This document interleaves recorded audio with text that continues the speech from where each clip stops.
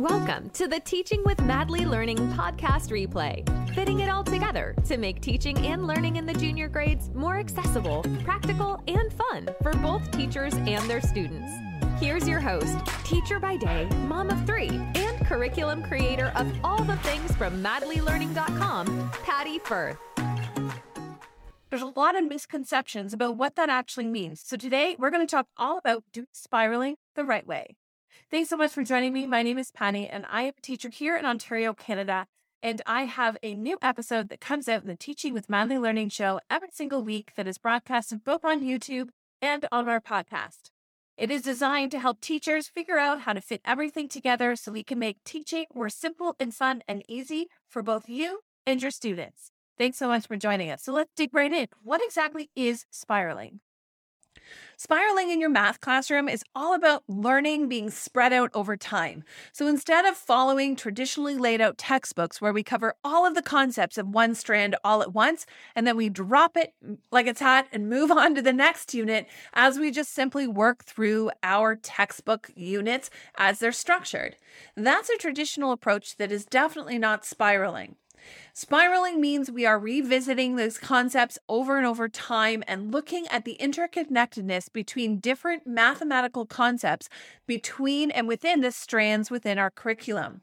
It means that we are teaching math in the context of real-world examples or application of how math is used. When we think about how math is used every single day in our own lives, we don't just work on math in isolation. We don't just solve problems using one type of strand or strategy, but in fact, we integrate and collaborate all of the different ideas that we have together about using math and use what works to solve the math problems that we encounter every day in our day-to-day lives. So what is expected of teachers when it comes to spiraling our instruction?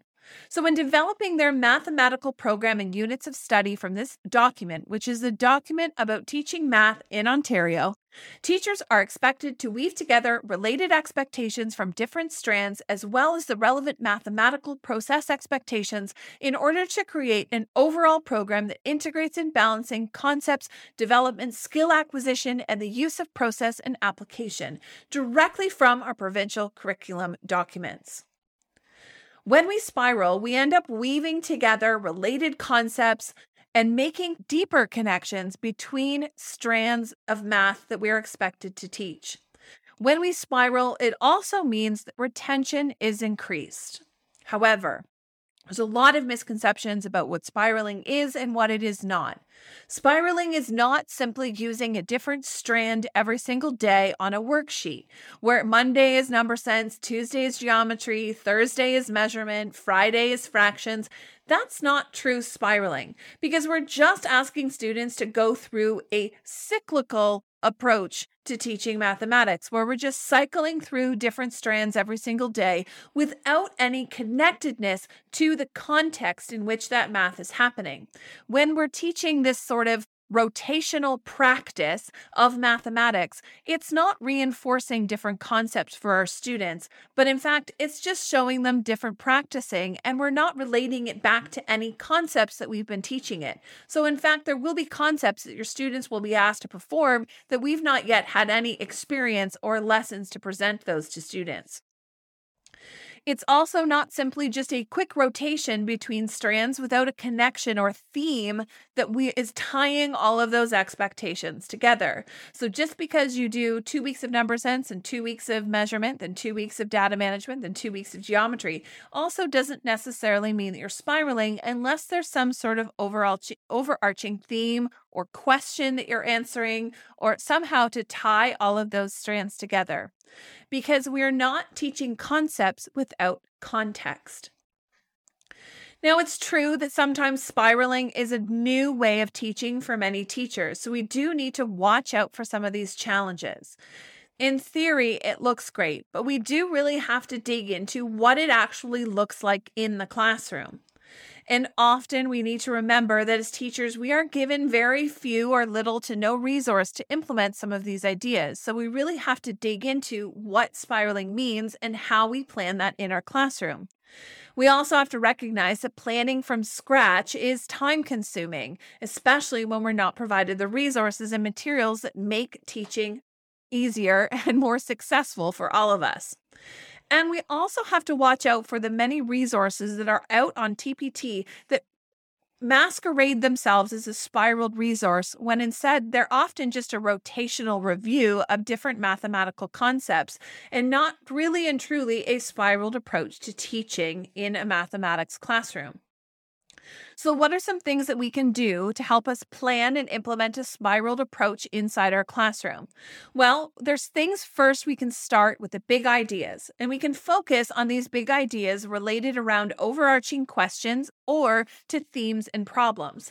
We can think of a culminating project that would allow students to implement multiple strands in order to complete that project, and the project would be based in a realistic, live situation that students may encounter in the real world.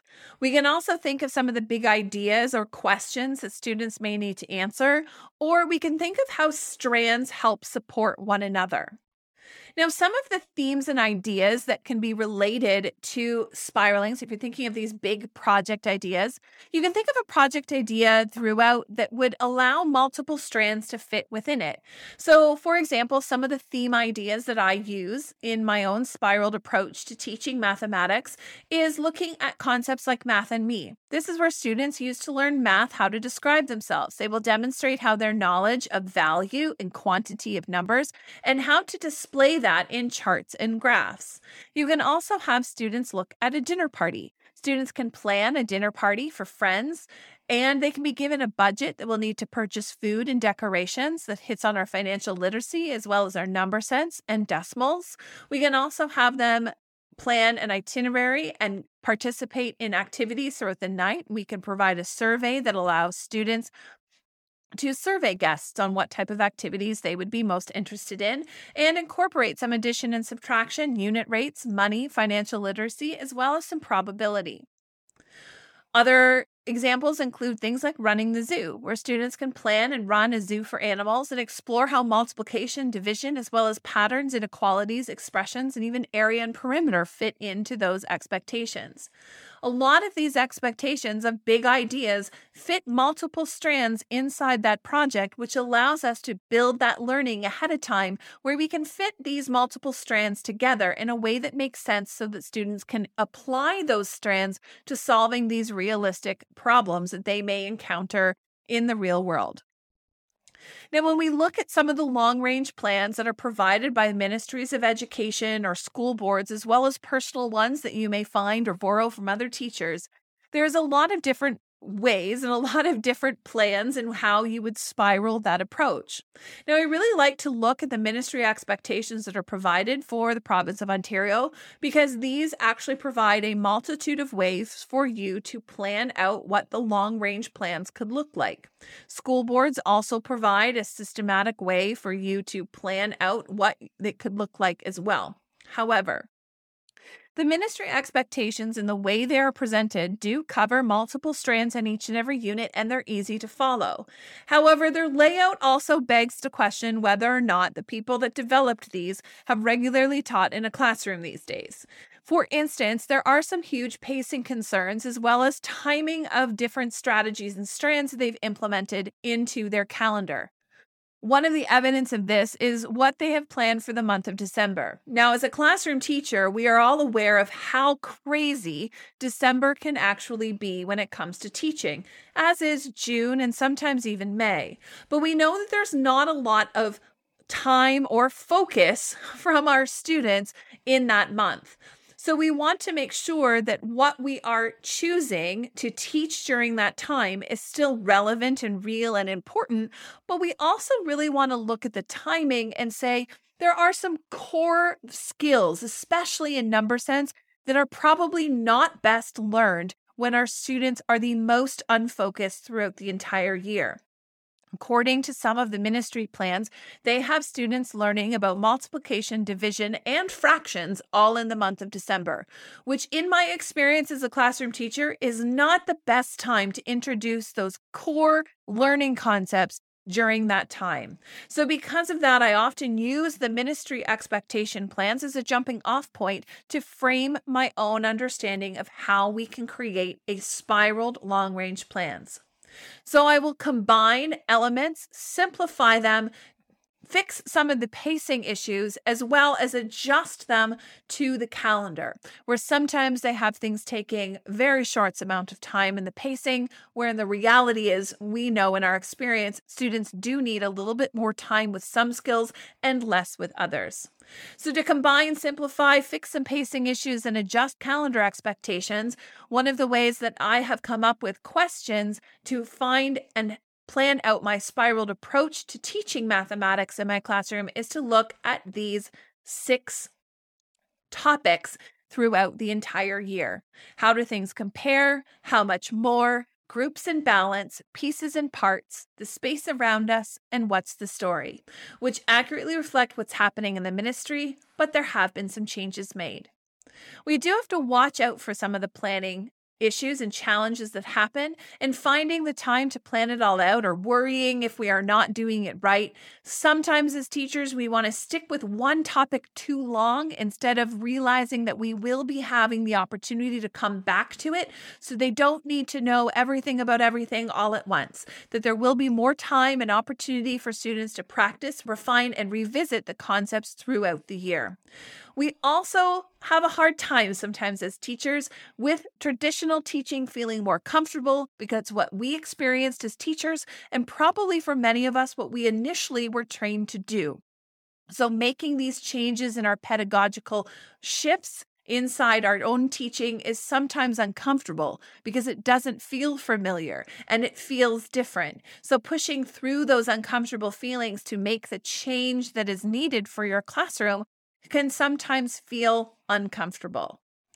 But spiraling your math program doesn't have to be a long or arduous or complicated journey, especially when you have programs like Ignited Math.